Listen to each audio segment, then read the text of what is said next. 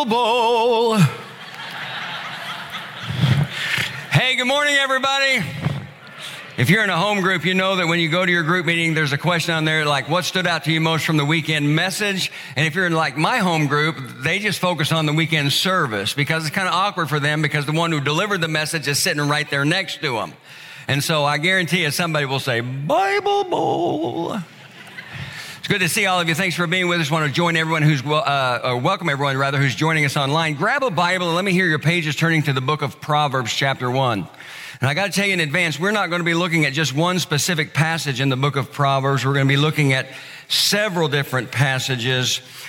Some of them you won't really be able to keep up with, but we will need our Bibles a little bit later as we wrap up this family values series by talking about raising our children. In fact, the message title this weekend is What Children Need Most. We spent the first 2 weekends talking about marriage, and now we're going to talk about parenting. I love the story of the man who said, before I was married, I had 3 theories about raising children. Now I have 3 children and no theories at all.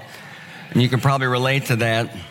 But the truth is, being a parent is such a challenge, and it is getting to be a greater challenge with every passing year. With every new generation, it's becoming more and more challenging. I think somebody summed that up pretty well when they said or wrote, I can't think of any endeavor in life that has the power to excite you and exhaust you, bless you and break you, delight you and drain you like the task of raising children. And I think there's a lot of truth to that. But in spite of all of the challenges associated with raising children, we need to understand the weight of responsibility that comes with stewarding the lives that God entrusts to us as parents, because we only have this really small, brief window of time with our children. And once that window of time is closed, once that window of time is gone, we will never, ever get it back again. We'll never get a second chance to have a do-over. And while parenting is the task of a lifetime, something that I certainly understand on a deeper level now that my children are grown, how we parent our children in their formative years is absolutely critical when it comes to the choices that they make for their future. And that really takes us to the book of Proverbs, which is filled with the wisdom of God for so many aspects of life, including parenting. And because we always like to make the public reading of Scripture a significant part of our service, I'm going to invite you this morning, if you're able, to go ahead and stand with me. And I'm going to put a couple of verses up on the screen. I'm going to put Proverbs chapter 1, verses 8 and 9 on the screen, and we're just going to read those verses together. So follow along. Let me hear your voices. Here we go. Listen, my son, to your father's instruction, and do not forsake your mother's teaching. They will be a garland to grace your head and a chain to adorn your neck. All right, there it is. You can be seated. We always ask that God would bless the reading and the hearing of his word. Let me talk to you for a moment about the priority of parenting that's found in the Old Testament book of Proverbs. Over and over again in the first few chapters of the book of Proverbs, we read these same 2 words, my son, my son. We just read them together in Proverbs chapter 1 and verse 8. We'll see them again in Proverbs chapter 1 and verse 10, chapter 1 and verse 15, chapter 2 and verse 1, chapter 3 and verse 1, chapter 3 and verse 11, chapter 4 and verse 1, chapter 4 and verse 20, chapter 5 and verse 1, chapter 5 and verse 7. In fact, you have to get all the way to Proverbs chapter 8 before you find a chapter in the book of Proverbs that doesn't begin with those 2 words, my son. And one of the things that we can take from that is the truth that while Proverbs is a book of wisdom, nobody would debate that. Nobody with any familiarity with the book of Proverbs would debate that. While Proverbs is a book of wisdom, the way it is written emphasizes the truth that wisdom is meant to be given. Wisdom gained is meant to be wisdom given. Think about that for just a moment. Wisdom gained is meant to be wisdom given. And as you read through the book of Proverbs, it's clear that God intends that wisdom is given to our children by us as their parents, by fathers and by mothers. A man named Bruce Waltke has written what most people consider to be the premier commentary on the Old Testament book of Proverbs. And as he writes the book, he writes that there is a royal court setting for the book of Proverbs. A royal court setting. And that makes sense when you understand that most of Proverbs was written by King Solomon, who in 1 Kings chapter 3 had a dream where God, can you imagine this happening to you, where God told him, this is 1 Kings chapter 3 and verse 5, ask for whatever you want me to give you. And Solomon answered in 1 Kings chapter 3 and verse 9 by saying, so give your servant a discerning heart to govern your people and to distinguish between right and wrong, for who is able to govern this great people of yours? So when God told Solomon he could have anything in the world that he asked for, Solomon asked for wisdom. And later in 1 Kings chapter 4, verse 29 through the very first part of verse 31, we read, God gave Solomon wisdom and very great insight and a breadth of understanding as measureless as the sand on the seashore. Solomon's wisdom was greater than the wisdom of all the men of the East and greater than all the wisdom of Egypt. And then he just says, he was wiser than any other man. That's the reality of Solomon's life. And going back to what Bruce Waltke says about this royal court setting for the book of Proverbs, I can just imagine in my mind a scene where Solomon is seated on the royal throne, sharing his wisdom with the people as they come to him with their needs and with their challenges and with their issues and with their problems. But at the same time, in his commentary in the book of Proverbs, Bruce Waltke goes on to write that Proverbs clearly identifies the home, everyone say home, as the setting for a great deal of the wisdom that has been given. And he draws this conclusion that Solomon, in all of his wisdom, remember he was the wisest man, understood the importance of sharing wisdom with Israel's youth by putting his proverbs in the mouths of godly parents. And here's why. Because parenting our children can't be farmed out, and it can't be delegated, and it can't be outsourced to anyone else, because God, in his wisdom, has given that responsibility to fathers and mothers. And that's something that reflects the truth that God knows the significance that parents hold in the lives of their children. No one is more important in the lives of children than their father and their mother. Some of you may remember that many years ago, I told you a story one weekend about how when my son Andrew was 5, my son Andrew, who was just out here doing the communion in the offertory, when he was 5, we lived in Houston at the time, and he told me one day, he said, Dad, I want to go fishing. I'm not a fisherman, but I want to be a good dad, right? And so we went down to Walmart, and I bought the cheapest fishing pole I could find. And I also had located one of those places not far from our home where they advertised a fully stocked fishing pond. And you can go to those places, you can pay a fee, they'll let you in, they'll give you the bait that you need. And here's the thing that stood out to me the most. Big sign said, guaranteed you'll catch a fish, right? So, I wanted this to be successful. I wanted it to be a good experience. I wanted it to be a memorable experience because my son wanted to go fishing. So on my day off, we loaded up the car, Sandy and Andrew, who was 5, Tricia, who was about 2 at the time, she was just a little bitty, and we got in the car and we drove off to this fully stocked fishing pond where we were guaranteed that we would catch a fish. We paid our money, we got in, I got the bait, I baited the hook, and I threw the line in the water. And here was the responsibility, at least as we began. I was gonna throw the line in the water, I was gonna hold the fishing pole, I was gonna reel in the fish, and when it got close enough to the shore, Andrew had a net on a handle that they had given him there, and he was going to scoop the fish out of the water. And so we had this really well-constructed plan. I threw the line into the water. We waited a little while, and all of a sudden, I got a bite on the line. And he was excited. I was excited. Sandy was excited. Tricia was excited. And so I started to reel in the line. But after a little while, I realized that while I was reeling in the line, nothing was happening. And it didn't matter how fast or furious I was reeling in the line, nothing was happening. And the problem was, and probably a lot of you people already know what the problem was, and I didn't know anything about fishing, I didn't know anything about fishing poles, but the weight of the line and the drag on the reel was not strong enough to pull in this gigantic catfish that we had hooked on the other end. I mean, gigantic.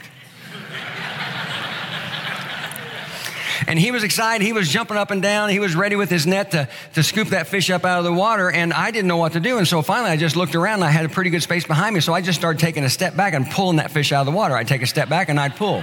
I'd take a step back and I'd pull. And I literally backed up about 30 or 40 yards and pulled that fish out of the water. It got to the edge of the water where it was close enough. Andrew got his net. He reached down and he scooped it up and he pulled it out. And he was so excited and he dropped it on the ground. And I'm back here about 30 or 40 yards. This is a summer in Houston. And I'm bent over. I'm sweating bullets and I'm sucking wind like somebody you never saw before. And he runs up to me, I'm down like this. He runs up to me. He's 5 years old. He gets right here in front of me. He gets his face right up next to mine. He looks at me. He said, "Dad, you're the greatest fisherman I know."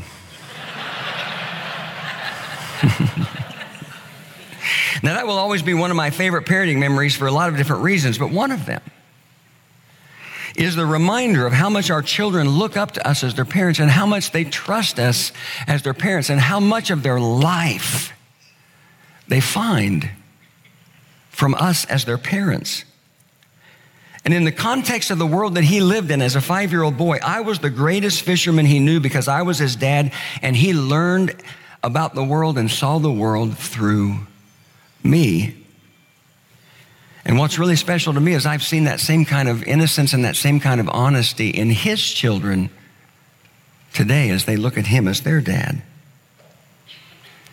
If you're a parent, you simply cannot outsource your parenting responsibility to someone else. And you can't think for even a second that your children will be okay on their own, because they won't.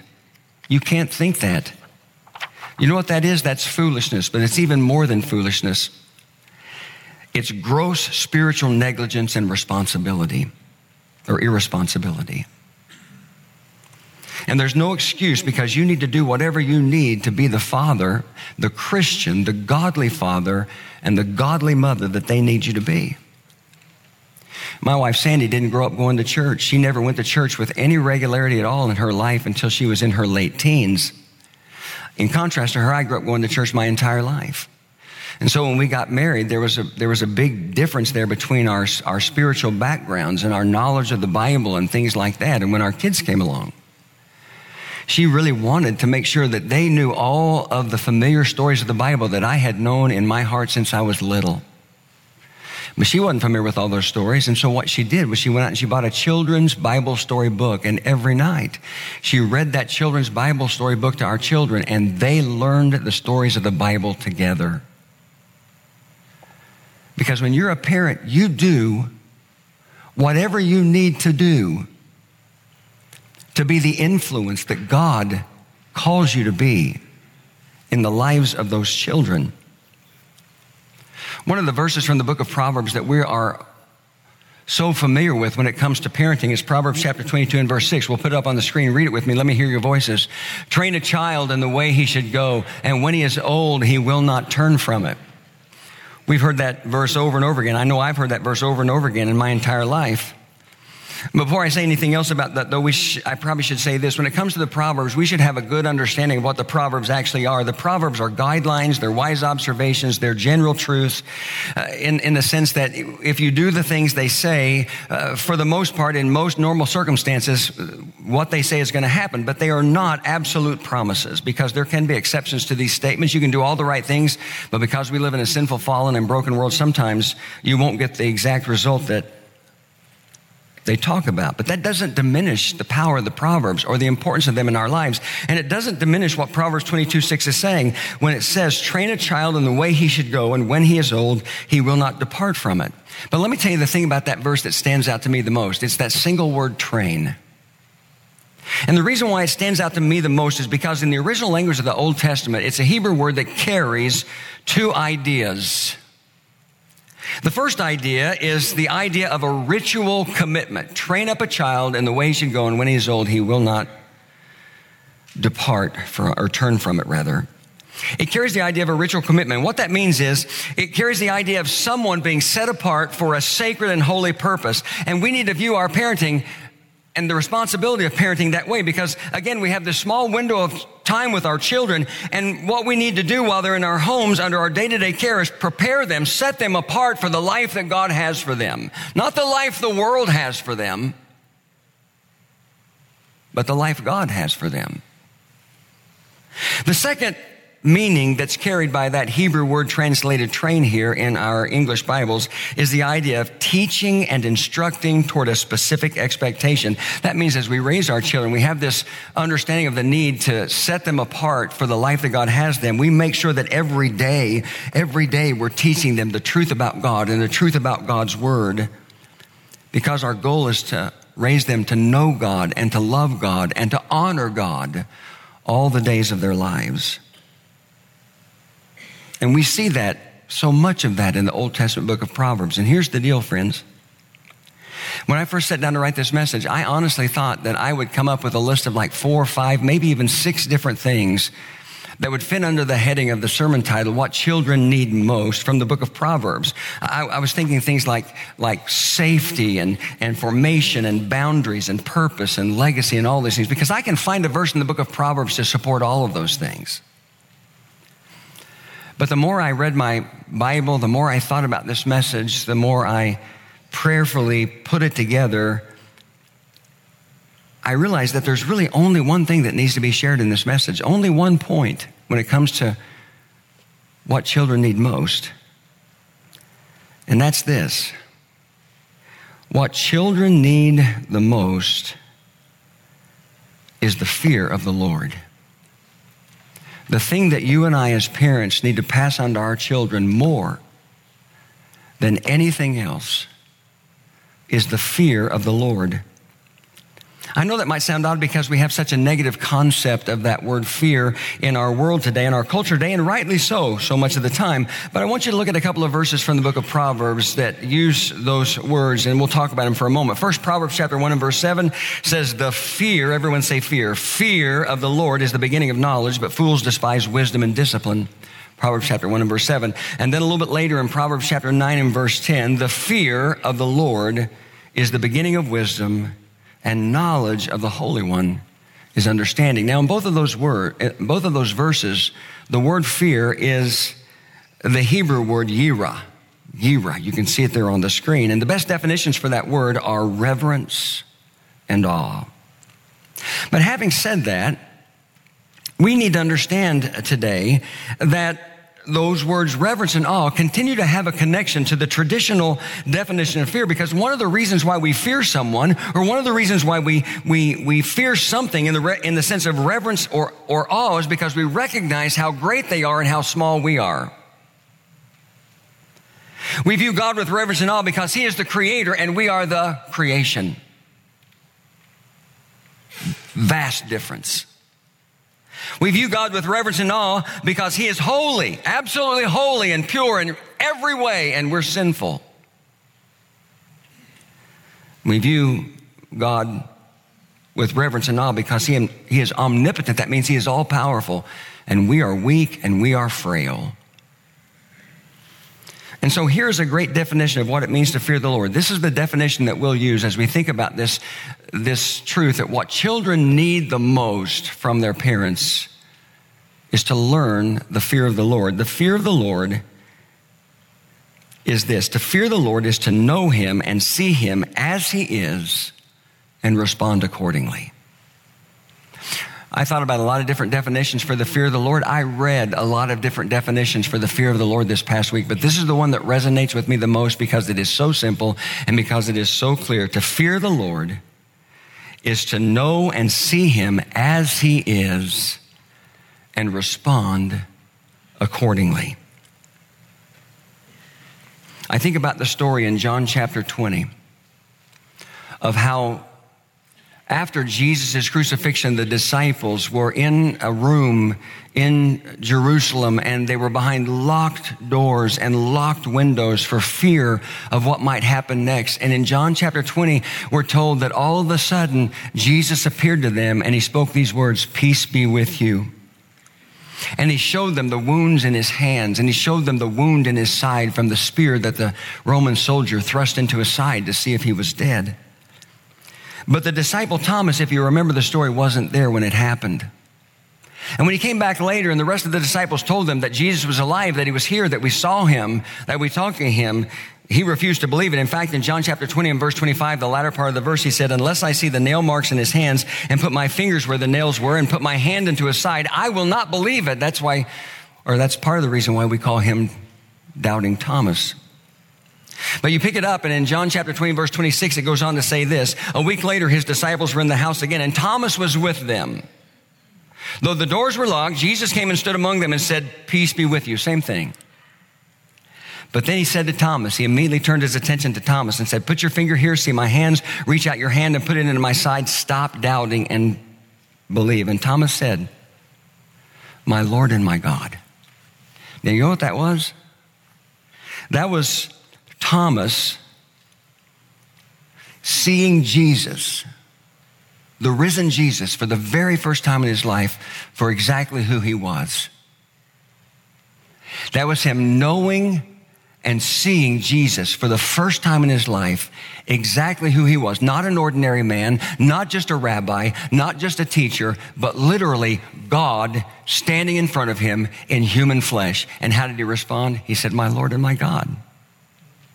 That's the fear of the Lord. That's what we read about in that story.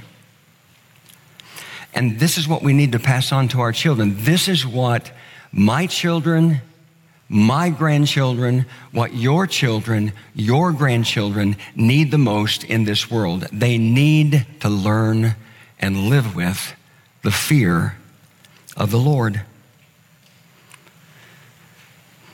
I think that most parents today, if they were honest, would have to admit that they spend a great deal of their time and energy, maybe not all, but a great deal of their time and energy trying to make sure their children have the best life possible in this world. In this world. We don't want our children to fall behind. We don't want our children to be left behind. We don't want our children to miss out on any experience, and on and on and on. But I will tell you today that the absolute conviction of my heart is that it's the fear of the Lord that will produce the best possible life for your children, the best possible life that anyone could ever live, including your children, because it will be the fear of the Lord that will compel them to live every single part of their life surrendered to the will of God. Let me tell you what the book of Proverbs has to say about the fear of the Lord. We'll start with one verse that we've already read, Proverbs 1:7. The fear of the Lord is the beginning of knowledge, but fools despise wisdom and discipline. Proverbs 10:27 says, the fear of the Lord adds length to life, but the years of the wicked are cut short. Proverbs 14:26 and 27 says, he who fears the Lord has a secure fortress, and for his children it will be a refuge. The fear of the Lord is a fountain of life, turning a man from the snares of death.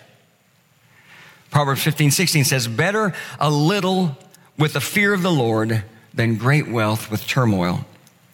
Proverbs 16:6 says, through love and faithfulness, sin is atoned for. Through the fear of the Lord, a man avoids evil.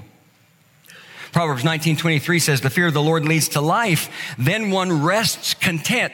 Listen to this, untouched by trouble.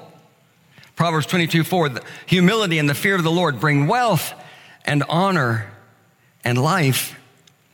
Proverbs 23:17 says, do not let your heart envy sinners, but always be zealous for the fear of the Lord. Now, that's just a partial list. Here's what we just read. The fear of the Lord can lead to knowledge, to length of life, to security, to protection, to contentment, to the avoidance of evil, to trouble, to wealth, to the knowledge of how to handle wealth, to honor, and to life. Let me hear your pages. If you've still got your Bible open to Proverbs chapter 1, let me hear your page turn to Proverbs chapter 2. Just to Proverbs chapter 2. One of the verses that we just read a moment ago was Proverbs chapter 9 and verse 10 that says, the fear of the Lord is the beginning of wisdom. Everyone say wisdom. Wisdom.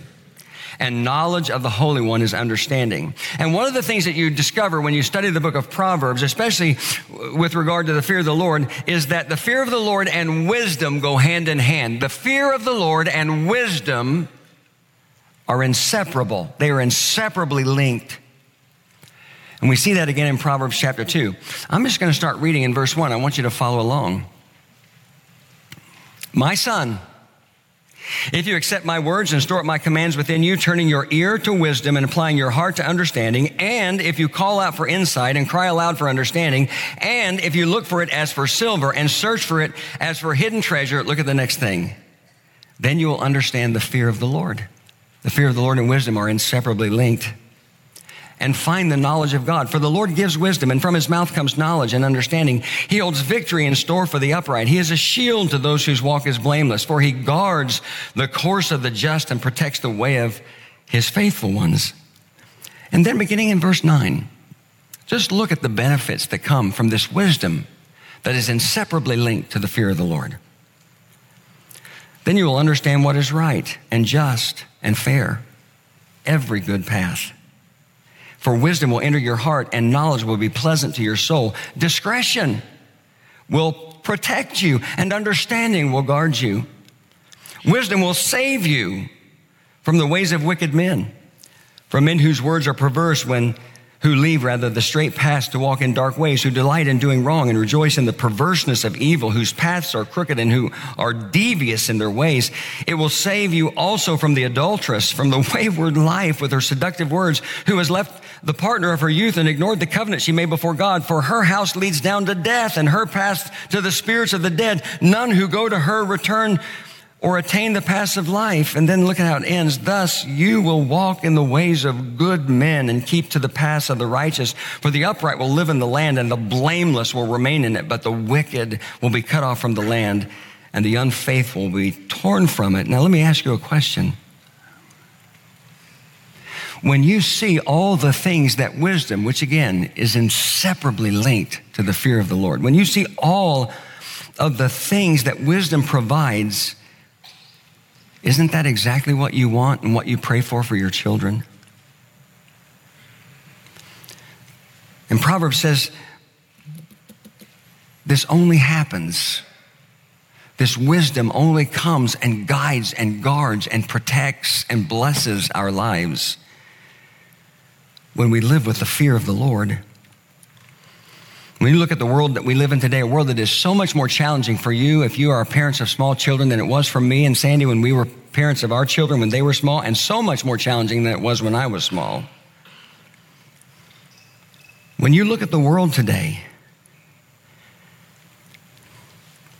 and you think about guiding your children and protecting your children and guarding your children, oftentimes from mistakes that can carry with it lifelong consequences,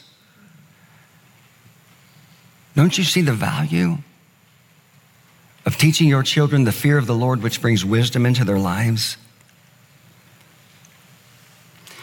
And this fear of the Lord is dramatically different, friends, from any other kind of fear that you can identify in the world. And here's why. Because the fear of the Lord causes you to run to God. It doesn't cause you to run away from Him. When we identify things in the world that we're afraid of, we run from those things. But when we live with the fear of the Lord, we run to the Lord. Let me describe that to you on a practical level. Because I want to tell you something. If you don't remember anything else I've said today, especially if you're a parent of small children today, then you remember this. It's the fear of the Lord that can set your children apart for great victory and help them live remarkable lives. If you want that for your children, if you want their lives to be marked by victory, if you want their lives to be remarkable, I'm telling you today, it's the fear of the Lord that will lead them to that kind of a life. Because it was the fear of the Lord that caused David to walk down into the valley of Elah to face the giant Goliath. Some of you have been with me to the Holy Land, and you've been with me. We've walked down into the valley of Elah, and we've stood there in that valley, and we've looked at both sides, and we've looked at the side, and you can almost imagine in your mind the army of Israel quaking and shaking in fear every day when Goliath, the giant Philistine, would walk down and challenge someone to come and fight him. But nobody would do it until David, who was just a boy, showed up with provision for his brothers, and he heard the challenge. And it was the fear of the Lord that caused him to walk down to the valley of Elah, to say to Solomon, Saul, I don't need the armor. I don't need your armor. I don't need your sword. He took a slingshot and he found 5 smooth stones, and he won a great victory for God that day. And it was the fear of the Lord that caused Shadrach, Meshach, and Abednego to stay on their feet. When the music began to play, and Nebuchadnezzar had instructed everyone in Babylon, Shadrach, Meshach, and Abednego, who were just probably teenage boys, who had been carried off from the land of Judah to the land of Babylon as slaves, as captives. And King Nebuchadnezzar had built a 90-foot tall gold idol on the plain of Dura and given an instruction that as soon as the music began to play, everyone was to bow down. And if you didn't bow down, you were going to be thrown into a blazing furnace. You remember the story in the book of Daniel? The music began to play. Everyone bowed except those three. And it was the fear of the Lord that caused them to stand on their feet, to stay on their feet. And they even said, listen, if the blazing furnace is our consequence, then the God that we serve is able to save us. But even if he doesn't, we will not bow. And it was the fear of the Lord that caused Joseph, who was just a boy when he was sold into slavery by his brothers who hated him, and found himself in the land of Egypt, purchased by an Egyptian ruler named Potiphar, and so trusted by Potiphar that he put him in charge of every single part of his household without even giving it a second thought. But it was the fear of the Lord that caused Joseph to remain chaste and honorable when Mrs. Potiphar turned her seductive eye on him and tried multiple times to draw him into a sexual relationship with her. Even to the point one time of setting up a kind of a surprise attack, as it were, on Joseph. But he was so committed to being true to the word of God that he ran from her, leaving a part of his cloak in her hand. And if you remember the story as it's told in Genesis chapter 39, at one point when she tried to tempt him into this sexual relationship, this is what he said: "How then could I do such a wicked thing and sin against Potiphar? No, against God." It was the fear of the Lord that caused him to make that choice and to live with that conviction. And I could go on because the Bible is literally filled with example after example after example, but I'll stop right there. What our children, what your children need most today is the fear of the Lord, because it will guide them, it will guard them, it will protect them, and listen to me, it will bless their lives all the days of their life. So how do we do it? How do we pass on the fear of the Lord to our children? For many of us, how do we pass on, or how do we help contribute to that passing on the fear of the Lord to our grandchildren? Let me leave you with three really simple thoughts. We pray for our children daily.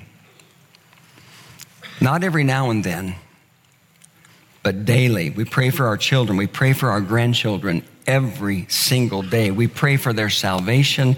We pray for their lifelong faithfulness to the Lord. We pray for their spiritual growth. We pray for discernment in the way we parent them or in the way their parents parent them. We pray for discernment in the things that their parents say yes to and the things that their parent have the courage to say no to.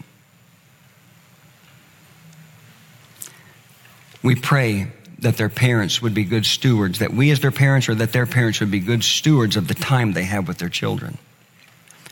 Number two, we make learning and applying the truth of God's word a priority in our lives and in their lives.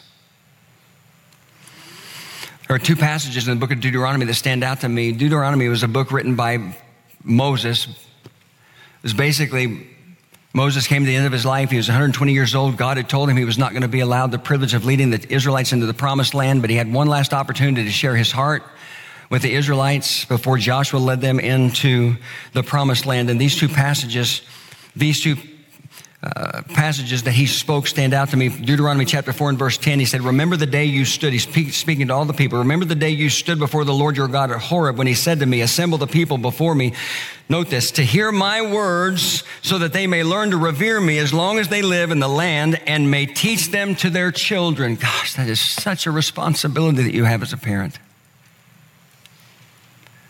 To teach the truth of God's word to your children. And you know, we have a great children's ministry. We have a great middle school ministry. We have a great high school ministry. Our entire next gen ministry is off the charts good. You'd be hard pressed to find another church that had better leaders in those ministries, but it's not their responsibility primarily, it's yours. And you have so much more time and so much more influence with your children than we do. Deuteronomy chapter 6, verses 4 through 9, verses that probably many will recognize. It's what's called the Shema for the Israelites, for the Jewish people. "Hear, O Israel, the Lord our God, the Lord is one. Love the Lord with your God with all your heart, with all your soul, and with all your strength. These commandments that I give you today are to be upon your hearts." And then he says, "Impress them on your children. How do you do that? He says, talk about them when you sit at home and when you walk along the road, when you lie down and when you get up. That sounds like all day, every day to me. Tie them as symbols on your hands and bind them on your foreheads. Write them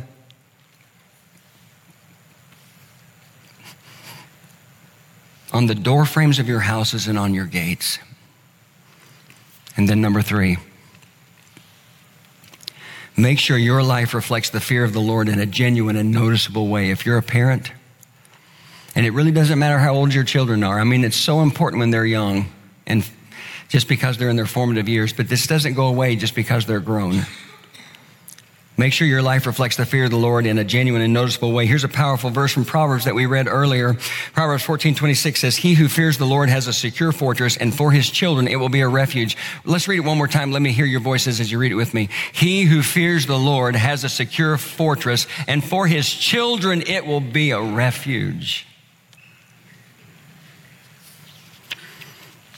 The most important thing we can give to our children is the fear of the Lord.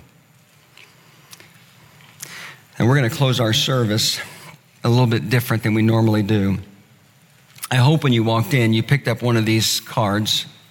It's a perforated card. On the top, it says Family Values, which is our series title. Then Proverbs 9:10, the fear of the Lord is the beginning of wisdom, and knowledge of the Holy One is understanding. And then it has this quote, Lord, I place the names of these children at the foot of the cross with a prayer that the fear of the Lord will guide and protect them all the days of their lives. Help me to be a living example for them all the days of my life.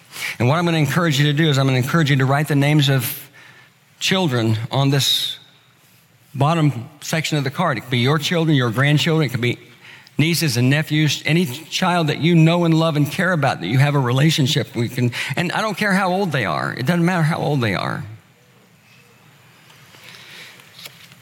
And when the team comes in just a moment and begins to lead us in a closing time of worship, I'm going to invite you to come down in an act of remembrance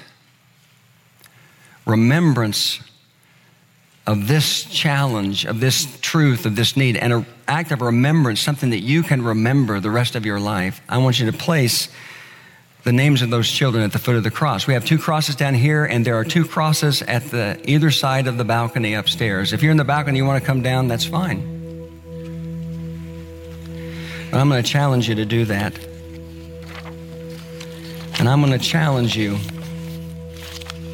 to renew your commitment to be the kind of father and the kind of mother, the kind of grandfather and grandmother, the kind of aunt and uncle, the kind of friend, the kind of mentor, the kind of leader that our children need the most. Someone who will model for them and teach them the power and the blessing of the fear of the Lord. Lord, thank you for our time of study, and I pray that you convict and challenge our hearts and that we respond accordingly. And I pray that in Jesus' name, amen.